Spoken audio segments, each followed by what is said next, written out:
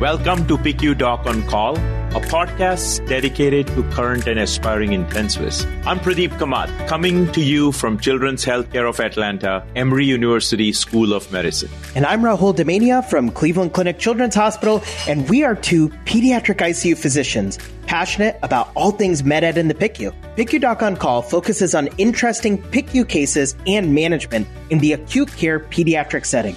So, let's get into our episode. Welcome to our episode of an 18-month-old girl with a submersion event.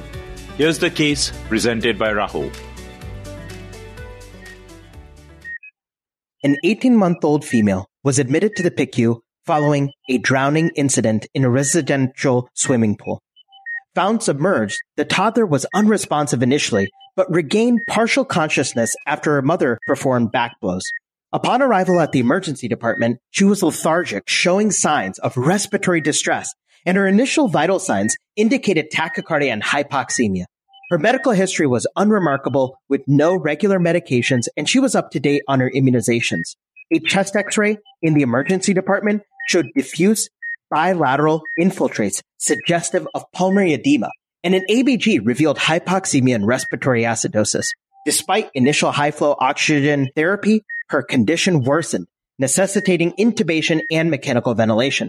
Lab studies were notable for a mild leukocytosis consistent with the stress response, electrolyte imbalances, including hyponatremia and hypokalemia, and all of this was noted to be due to potentially the drowning episode.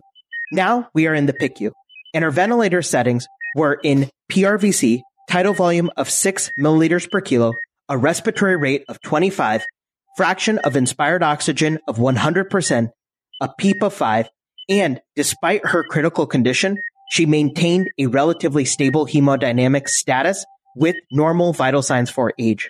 The PICU team now faces the challenge of managing her severe respiratory condition, electrolyte imbalances, and watching for potential neurological and systemic complications from the near drowning event. So to summarize key elements from this case, we have severe acute respiratory failure following a submersion injury, and now the patient is on high ventilator settings. The patient has abnormal electrolytes such as hyponatremia, and finally, patient has a neurological insult warranting ongoing monitoring. So our today's episode is focused on submersion injury in the PICU. It's a part of our summer injury PICU series. So we're going to organize the episode based on going through definitions relating to drowning. We'll talk about epidemiology, then pivot into pathophysiologic considerations, and then finally, we will go through some practical management points, both in the out-of-hospital setting as well as inpatient setting.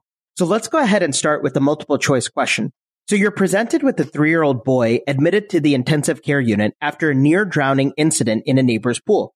Found unconscious and cyanotic at the scene, he receives poolside resuscitation, but 8 hours after ICU admission, his respiratory distress worsens, leading to elective intubation and mechanical ventilation. What is the most likely explanation for this patient's acute pulmonary deterioration and dysfunction? A, bacterial infection from contaminated water. B, increased pulmonary capillary permeability. C, increased sympathetic nervous system activity, or D, pulmonary edema from fluid overload? Rahul, this is an excellent question. The correct answer is B, increased pulmonary capillary permeability. In case of near drowning or submersion injury, the pathophysiology involves an inflammatory response that disrupts the alveolo-capillary barrier, leading to increased permeability. This causes fluid to leak into the interstitial and alveolar spaces, manifesting as pulmonary edema, which is observed as bilateral whiteout on chest x-ray. That's a great explanation. And, really to summarize and give you a take-home point here, increased capillary permeability is also implicated in the pathophysiology of acute respiratory distress syndrome, or ARDS. And we're going to go through this in a little bit more detail in our pathophysiology section. So Rahul, there's a lot of confusion in the terms that we use when we are faced with such injuries in the PICU. Now, we use terms like near drowning, submersion injury. Can you highlight some important definition we need to consider before we go into the pathophysiology of this? Absolutely, Pradeep. So the terminology of drowning incidents has historically been pretty confusing, and there are a variety of terms that are used interchangeably in the literature. A turning point came in 2002 when the World Congress on Drowning, convened by the Dutch Organization to Rescue People from Drowning kind of consortium, proposed a uniform definition. And they said that drowning, it's a, quote, process resulting in primary respiratory impairment from submersion or immersion in a liquid medium. So in essence, drowning occurs when a liquid air interface blocks the victim's airway, impeding their ability to breathe. Now, this clarified definition led to the recommendation of abandoning terms like near drowning and allowed for outcomes to be categorized according to survival or death, with survivals further classified based on neurological function. So in 2013, updates on the data to be used in drowning-related resuscitation events were provided by the Second International Utstein-style consensus. This was a similar consensus to the Dutch organization one, which initially convened in 2002. This evolving language around drowning, I think it's fundamental to not only us communicating information, but also advancing research and prevention efforts in this domain of drowning. I will tell you, terms such as near drowning, dry drowning, etc., are frequently used still in the PICU, but I think we need to be a little bit more mindful of the name changes in the specific convention. Now, to summarize, the key here is to use a uniform definition of drowning. And again, drowning is a process resulting in primary respiratory impairment from submersion or immersion in a liquid medium. And using outdated terms, or pause 1, 2, 3, and using outdated terms such as near drowning and categorizing outcomes based on survival and neurological function is what we should shift to. Rahul, that was excellent. So in a study published in Resuscitation in 2005, other terms were defined to describe drowning. And this will be very important as you develop your assessment for these patients. To begin with, we have primary versus secondary drowning. Primary refers to immediate incidents, while secondary drowning involves a delay, often leading to death due to complications after initial recovery. Absolutely. And though we are trying to stay away from the terms wet and dry drowning, I do want to bring this distinction up for historical context and just in case you come up as you are reading the literature surrounding pediatric drowning. So wet versus dry drowning, this is a distinction based on whether water is aspirated or not. Wet drowning indicates aspiration of fluid, while dry drowning involves little to no aspiration of the fluid, and it's usually due to laryngospasm or airway obstruction. Now, this distinction, again, has been falling out of favor, but is important and is related to the pathophysiology, so to say. So drownings are also characterized by the type and temperature of the water involved.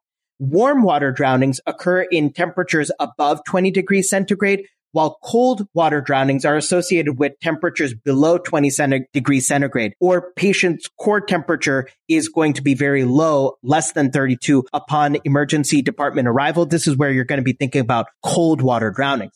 Now, we further classify incidents based on the nature of the water. So saltwater versus freshwater, which describes the environment where the incident occurred. The incident can be intentional or non-intentional, indicating the cause.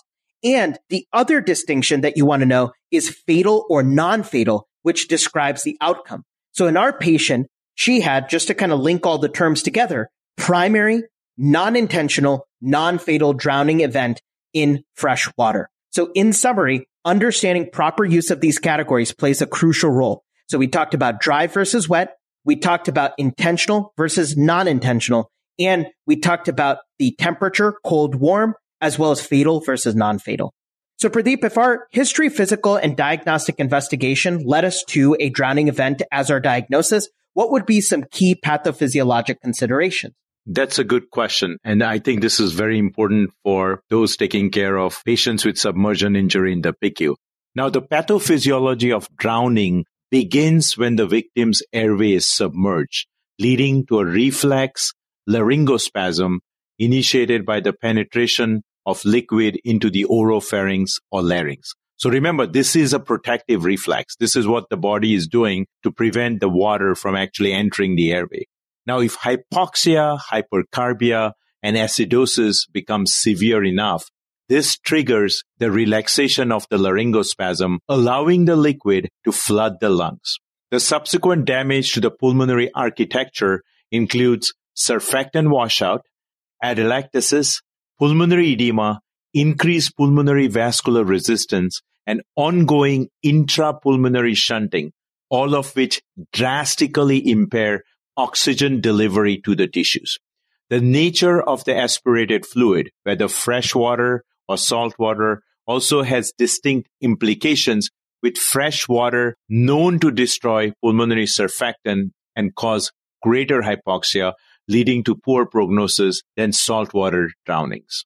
Now, contrary to initial beliefs that saltwater aspiration leads to pulmonary edema via osmotic effects and freshwater causes volume overload or hemodilution, our current understanding shows that really the type of water, whether it's saltwater or freshwater, Pradeep, is not of real clinical significance in drowning cases. In fact, one study showed that it takes an aspiration of more than 11 milliliters per kilo to cause changes in blood volume, and even more than that, about 20 milliliters per kilo for electrolyte alterations.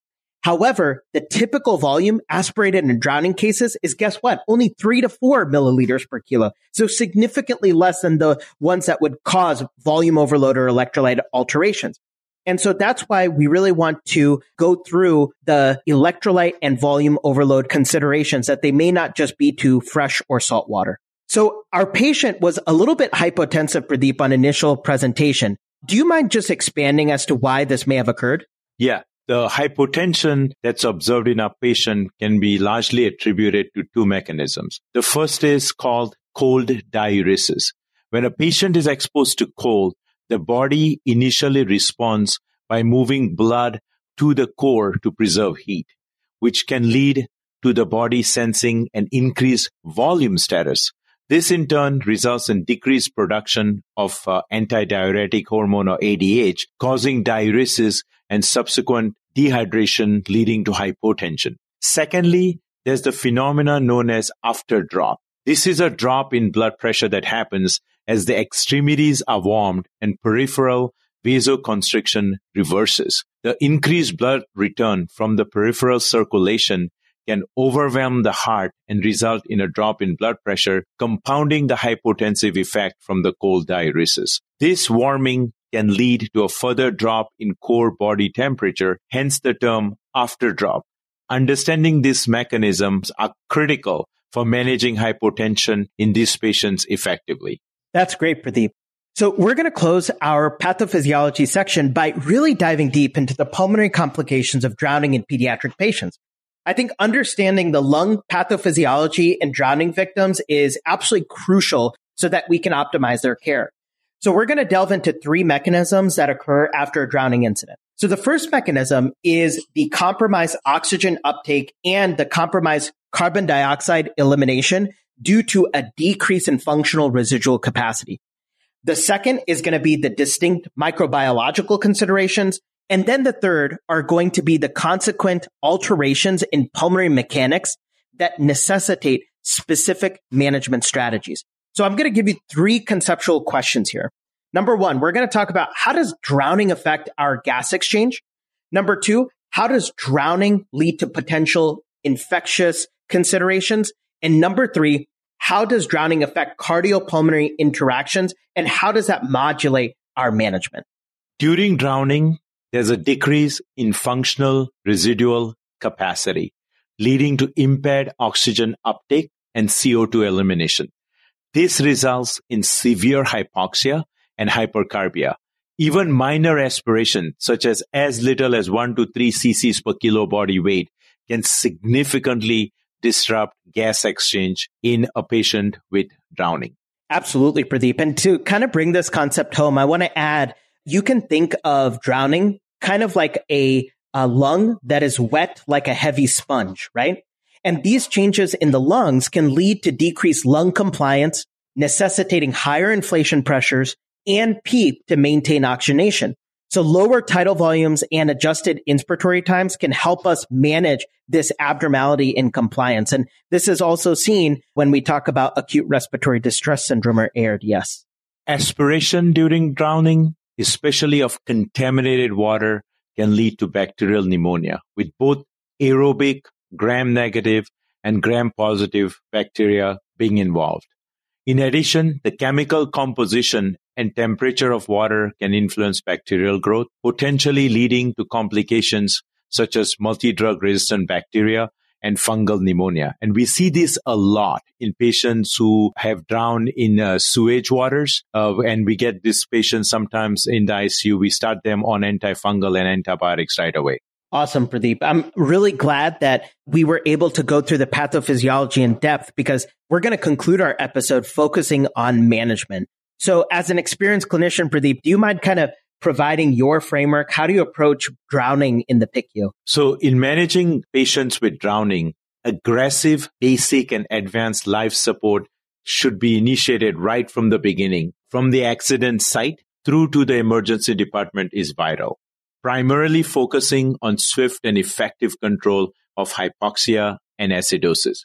The immediacy and effectiveness of on-site CPR is often the hallmark of survival, with bystander involvement greatly enhancing the chances of a favorable neurological outcome. Initiating immediate resuscitation is critical, irrespective of the estimated submersion duration, given the challenges of accurate timing in such high-stress situations. Absolutely. So it seems like the outside hospital resuscitation is crucial in these patients who have suffered drowning injuries. In fact, a study involving over 900 drowning victims revealed that bystander administered CPR significantly increased the chances of neurologically favorable survival. The immediate response, even before healthcare professionals arrive, can make a dramatic difference in the patient's outcome. So Rahul, what about if the patient is in the PICU? What are some of the key management principles we need to keep in mind? All right. So we talked about the out of hospital. Let's go into inpatient management. Here are the most common therapies you're going to see in these patients. Majority of these patients may be intubated or mechanically ventilated, especially if they have impaired neurological status or respiratory failure. Now, similar to acute lung injury or ARDS, you want to think about low tidal volume, low plateau pressures, and high PEEP, especially if there's going to be issues with oxygenation. One caveat may be in the setting of presumed anoxic brain injury or cerebral edema. You may not, in this situation, want to tolerate permissive hypercapnia. And so, again, it's this Goldilocks balance with your CO2 goals, oxygenation, as well as your compliance of the lung. Rahul, what about steroids, surfactant, and antibiotics? This has been a topic of debate in the literature, but here's the short and skinny of things. Steroids, no real evidence for their use. Surfactant, though it seems biologically plausible, remember we talked about in the pathophysiology surfactant washout, there's no real evidence for its efficacy. And then finally, prophylactic antibiotics, they're not really recommended unless you think about grossly contaminated like sewage water or maybe they drowned in a marsh. Then you really want to consider giving antibiotics or antifungals. All right, Pradeep, what about other considerations that you would think about in these patients? I think, first of all, we need to think about seizure prophylaxis. If using any, we should basically use Keppra to avoid sedative effects and to avoid vasospasm. Now, sometimes what we have seen in very severe drownings is you get generalized myoclonus, which has to be separated from seizures. So a continuous EEG would be very helpful to kind of distinguish between seizures and this generalized myoclonus, which happens from post-ischemic reperfusion injury, because the treatment for that is completely different. The other thing to think about is sometimes these patients may need a neuromuscular blockade. If, especially for bad respiratory failure, we may need this, especially if patient is going to need high frequency oscillation. We may need a short-term neuromuscular blockade, and we should also have things to do a neurological exam. And we may also need continuous EEG in this instance because we are going to lose our neurological exam once we neuromuscularly blockade these patients. as far as extracorporeal life support goes, there is no definitive evidence, although it has been used many times to support patients with a refractory cardiopulmonary failure due to drowning. Overall, 51% survival based on ELSO registry review of about 246 patients. So Rahul, as we loop back into our case, what are the key prognostic factors we can look at? Absolutely, Pradeep. I think neurological function is one of the key exam components that you want to monitor in these patients. Some of the key prognostic factors that are also tested on the PEDS critical care boards is number one, duration of submersion. So greater than 5 minutes, that is a poor prognostic factor. Time to effective basic life support, if it is delayed more than 10 minutes, especially at the scene, you're thinking about poor prognosis. If the resuscitation is greater than 25 minutes, that's another point for poor prognosis.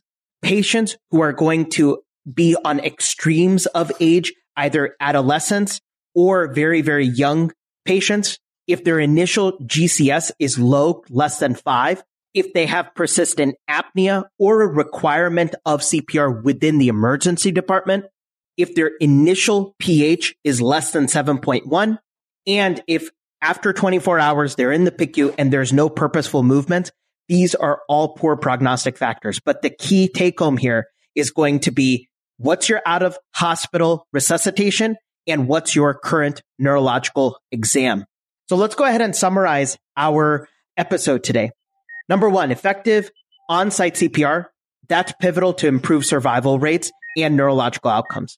Number two, in the PICU, drowning management should include swift control of hypoxemia and acidosis, really making sure that you are going to pay careful attention to the ventilator setting, balancing the CO2 goals. Remember that antibiotics, steroids, surfactant, they haven't really shown too much evidence.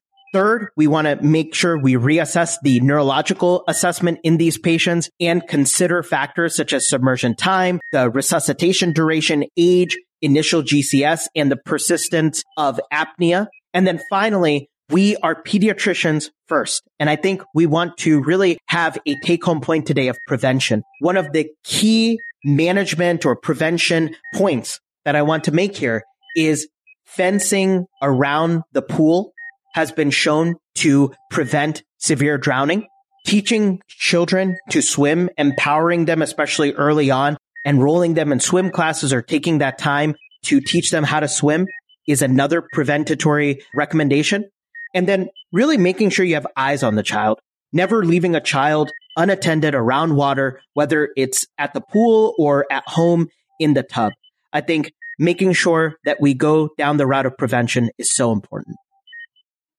Thank you, Rahul. That was awesome. This concludes our episode on pediatric drowning. We hope you found value in a short case-based podcast. We welcome you to share your feedback, subscribe, and place a review on our podcast. Please visit our website, picudocOnCall.org, which showcases our episodes as well as our Doc on Call management cards. PICU Doc on Call is hosted by me, Pradeep Kamar, and my awesome co-host, Dr. Rahul Damia. Stay tuned for our next episode. Thank you.